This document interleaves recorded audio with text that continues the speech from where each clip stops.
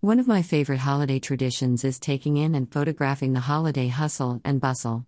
You know, the usual sidewalk insanity but with a torrent of twinkle.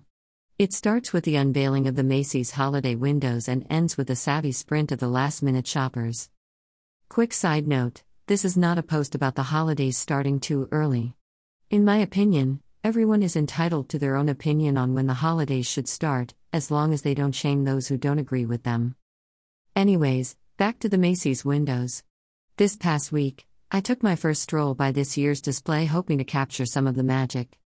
As I framed my shot and waited for the parade of pedestrians to pass in front of my lens, I was reminded of a trend that's taken hold during this pandemic. People are paying attention.